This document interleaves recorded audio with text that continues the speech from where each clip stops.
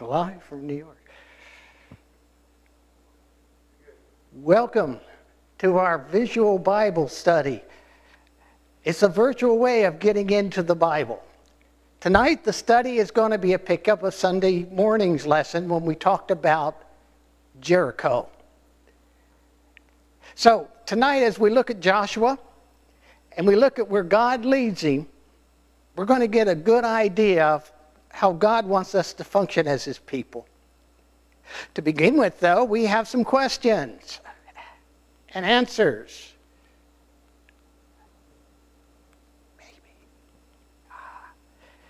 Name some things that can cause us to come in together or unite us.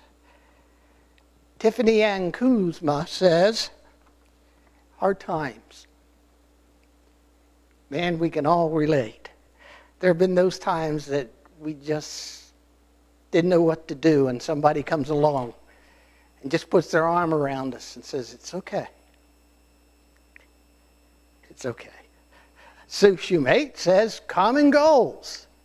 And this is what keeps us together. We really go together everywhere, and we're usually on the same projects and support each other. I'm very lucky she's my wife.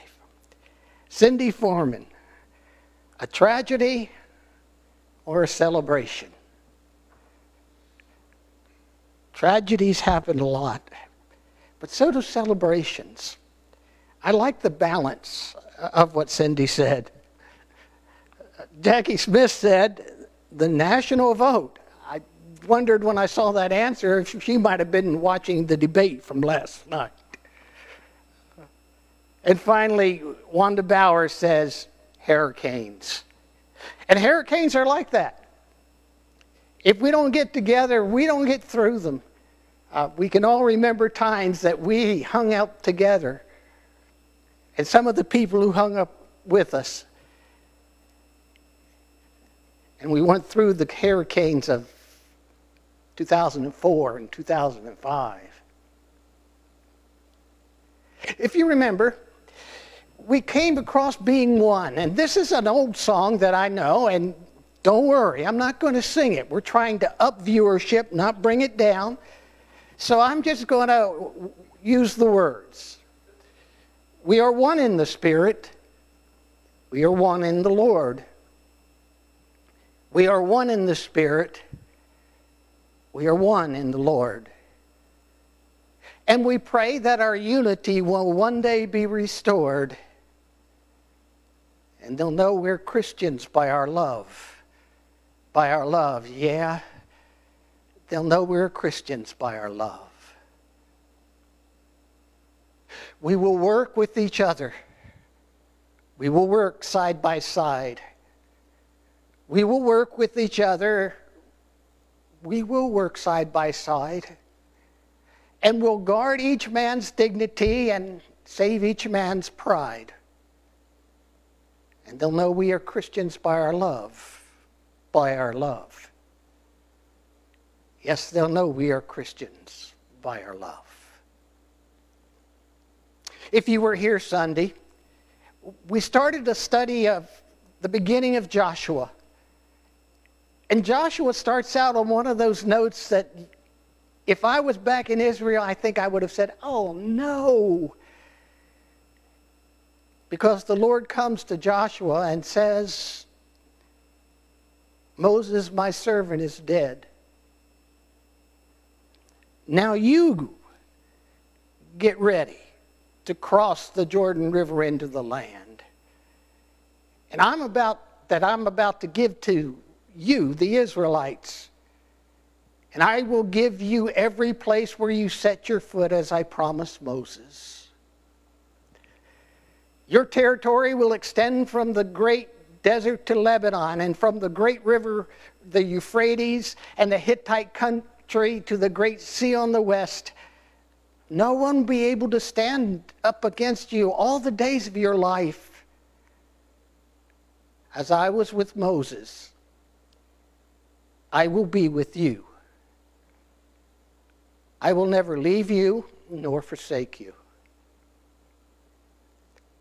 I imagine Joshua still feels lost. He's taking over people that have not been exactly what we call cooperative. There were times when they wanted to go back to Egypt. They griped about the food. They griped about the water. They griped about the taste of the water. They griped about Moses' leadership. And now Joshua's told, you're the man taking over for them. But somehow it's different now. They answered Joshua, whatever you have commanded us to do, and wherever you send us, we will go. Just as we fully obeyed Moses, so we will obey you. Only may the Lord your God be with you as he was with Moses. Whoever rebels against your word and does not obey your words, whatever you may command them, they will be put to death. Only be strong and courageous. Taking that apart, there's some things that he's saying that you really got to take some time to let it get inside. Whatever you've commanded us, we will do. In other words, Joshua, we're going to cooperate with your leadership. We're going to back your leadership. You tell us what to do and we'll do it. The second part of that is, wherever you tell us to go, we'll go. In other words, they're available. I started thinking of people who give up some reasons that they can't be available. And I always hate this time of year because it's football season. And if you got somebody in mind to go with you, you're going to choose their team who is playing at the time that you're supposed to go every time. I guess that's my problem. I went to a college without a football team. Just as we fully obeyed Moses, so we will obey you. Only may the Lord your God be with you as he was with Moses. We will obey you. This is a commitment. It's in some of the older marriage vows that wherever you go, I'll go, and whatever you do, I'll do. And the wives used to say, I'll obey you. And that's sort of gone the way of the world now. But it's a way of saying, I am committed to you. And nothing will get in between us. Whoever rebels against your word and does not obey your words, whatever you may command them, will be put to death. Only be strong and courageous.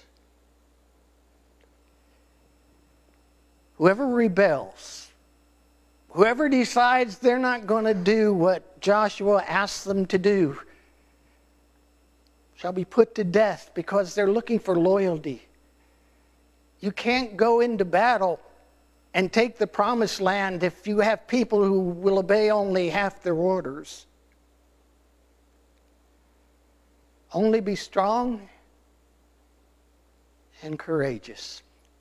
This was probably my favorite of all because it's a very positive thing. If y'all can remember a time when it was tough and somebody came along and they put their arm around you and said, it's going to be all right. It lets you know that you're not in this world alone. And they said, you'll know you're not in this world alone. So Joshua gets ready. And he sends 2 spies and says, go over, look at the land, especially Jericho. Now, Jericho is going to be the first city they run into. It's a very famous city, and we'll get into why in a moment. So they went and entered the house of a prostitute named Rahab, and they stayed there. Now the king is on top of it. He sends out word that there's some men from Israel who are now in the land, in their city, and he's here to spy it out. So he sends soldiers over to Rahab and says, bring the men out that have entered your house because they've come to spy out the whole land. Rahab shows that she is one of those people who can think on her feet. Because she says, yeah, there were 2 men here, but I didn't know where they came from. And at dusk, when it came time to close the city gates, those men left. And I didn't pay any attention to which way they went. So head out, maybe you can catch them. What they don't know is that she'd taken them up to the roof of her house. And the straw roofing was a great place to cover over people that you want to hide.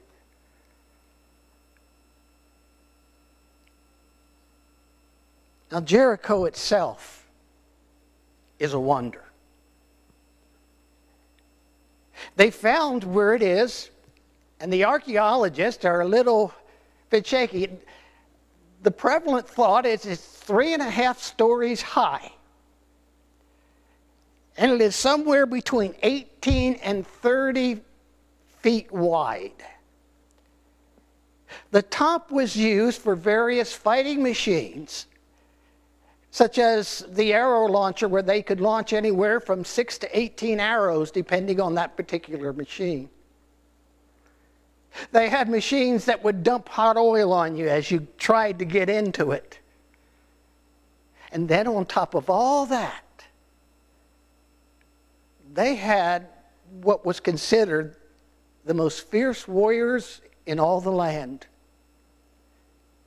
The people around made peace with Jericho because this was the unconquerable city.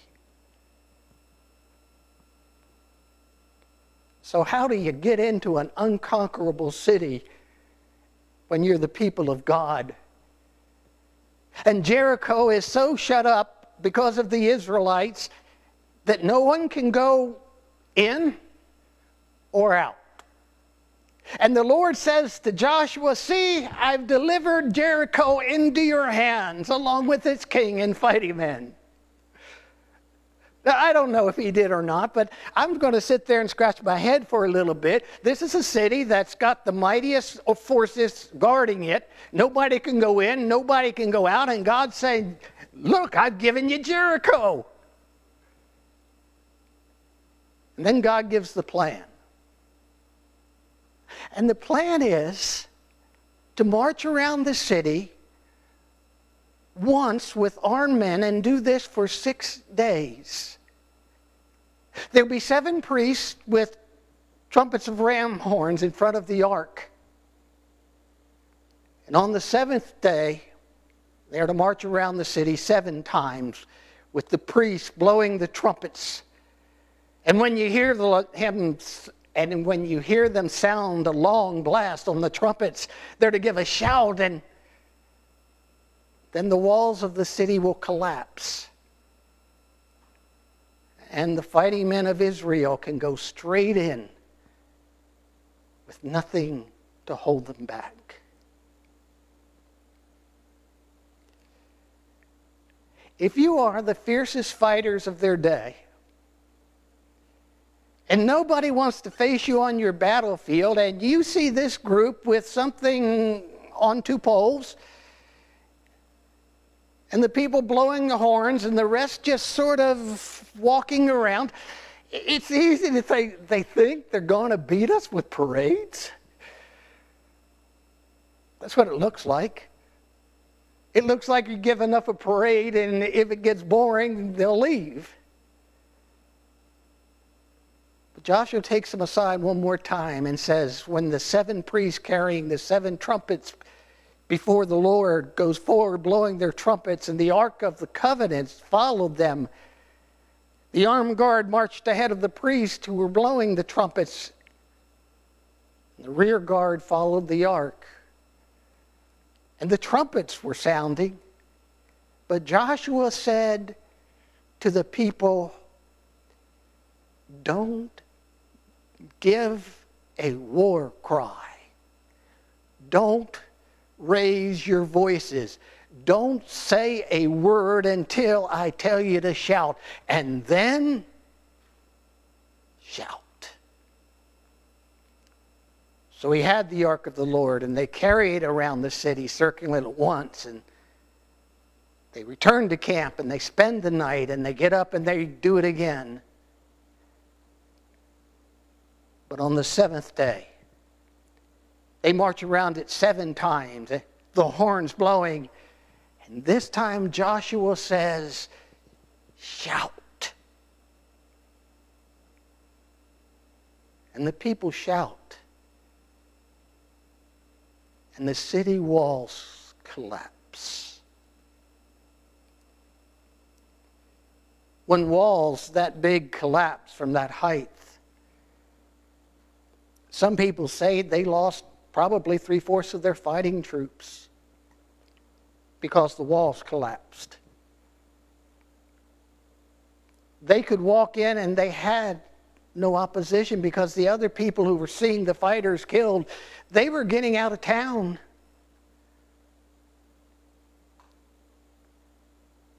And God actually gives the city of Jericho the impossible place of conquering to his people because they walked, blew trumpets, and shouted. How do you bring this all together? How do you make it make sense? Why is this even in the Bible? I think there are some things that God wants us to know. First, unity really takes effort and work. Unity doesn't happen because we're in the same place. Unity doesn't happen because we're doing the same thing. Unity happens because we do the right thing with the right effort. In other words, we cooperate. And by our cooperation, we can get a lot more done. Look at the troops. There were the troops who were armed. There were the guys blowing the ram's horns, and then the priests carrying the Ark of the Covenant, and then all the other people. But it took everyone to conquer Jericho. In our lives, sometimes we run into things that are tough. And it takes everybody cooperating to achieve what we can achieve and to help people find what they need. Second, we have to be available. This has gotten worse as we've gotten these time-saving equipments. Now we have got our lives so filled with things that we can't find time for anything else. It takes work to say, and discipline to say, I'm going to be available. I'm going to do it because I'm going to discipline myself enough to do it. Third, commitment. Know what you're doing is important. And be committed to show up and to do what you can. On Mondays, we have a food giveaway that happens. And we have people that come and show up every week at the right time because they've made a commitment to do that. Loyalty. We don't do anything that breaks apart the loyalty of each other. Those of you who know me know my stories about my family. You can pick on me. Don't pick on my daughter or her husband or my grandchildren. But especially don't pick on my wife. We can talk about our differences, but leave them out of it. It's that kind of loyalty to us here that makes us successful. We are loyal to each other as we serve God in this place. Last, be the kind of person who puts their arm around somebody. Encourage and let them see that you think they've done good. And to keep trying if they're disappointed in the outcome. Because given enough time and effort, they'll get better. No one learns to hit a ball with the first swing of the bat. No one learns to catch just because they have the first glove they've ever bought. They don't even throw the distance. It takes time to learn. And we will encourage each other until we learn where we fit and how we can do. If you're looking for a church like this, let me invite you to come this week. Matt will be here, Matt Robinson, and he's been doing a series. Last time he spoke on Am I My Brother's Keeper? And it's so close to what we're talking about tonight. So come and hear Matt this Sunday, and he'll be here next Wednesday. I hope to see you. Thank you.